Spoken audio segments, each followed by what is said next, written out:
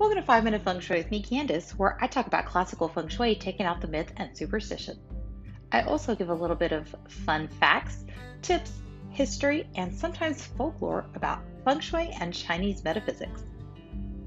To support the podcast, please subscribe, leave a review, and share with family and friends.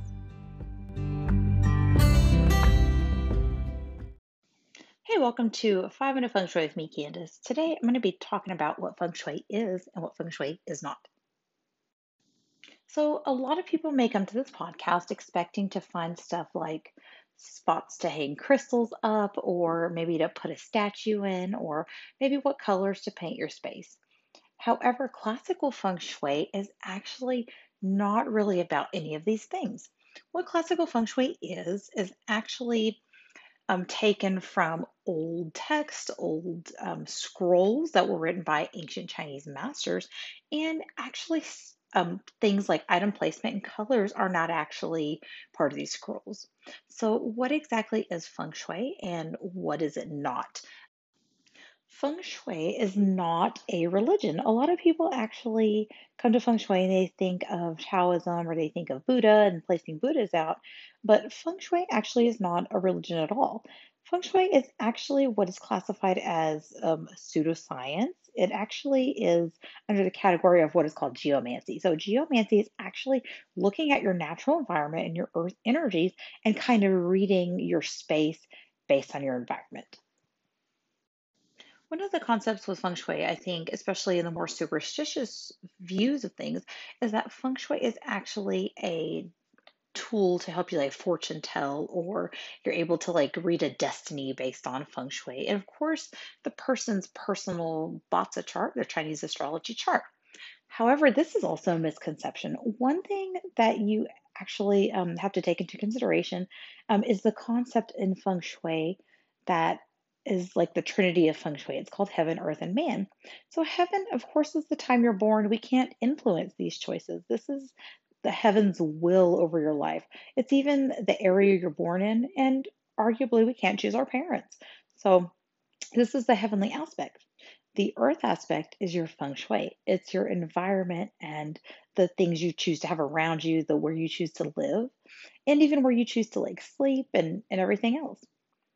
But man, however, is the most important part, I think, sometimes, because man plays a giant part. What man actually is your choices. So your choices, even though we maybe have a influence over our lives to maybe act a certain way, or we've always just done things a certain way, you can look at many people that have, been presented with circumstances who have chosen to rise above it and actually change the way they look at the world and therefore change their lives. So, again, our destiny is not predetermined, especially in feng shui and Chinese astrology. And even though we have some of these influences and energies in our lives, we can choose to change them and use feng shui as a tool to help. Feng shui is actually an art form. Here in the US, we kind of tend to think of art as like painting, maybe performance arts, maybe film, something like that. However, the Chinese classified art as something different. They kind of took these teachings that were passed down from master to student and kind of consider these an art form. And I very much think feng shui is an art form. In fact, it falls under what is called the five arts, or the five arts of Chinese metaphysics, which I've actually done podcasts on before. And you've probably heard me say many times that feng shui actually falls under the category called physiognomy. Physiognomy is the study of the appearance or the way things are shaped.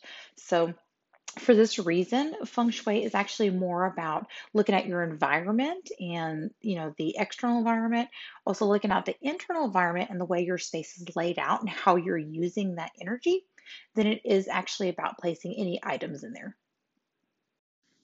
So, to recap, feng shui is not actually interior design, it's not item placement, it's not a religion, and it is not the art of like decluttering. Or I know sometimes that's one of the misconceptions, is that It's the art of decluttering. However, clutter does play an important part in the feng shui of your home because if your house is cluttered, sometimes it could be blocking certain energies that are entering your home or maybe making things stagnant. So you always want to, of course, address clutter in feng shui, although it is not necessarily a a part of the assessment necessarily. So, of course, have your space clutter free and clean. If you enjoyed today's episode and would like to support the podcast, please consider subscribing and leaving a review. Also, sharing with family and friends helps people discover the podcast. Also, visit my website, fengshuibycandice.com, and it actually have a lot of content on there. And I kind of revamped the website and added more information. So if you want to learn more about feng shui and Chinese metaphysics, check out that website.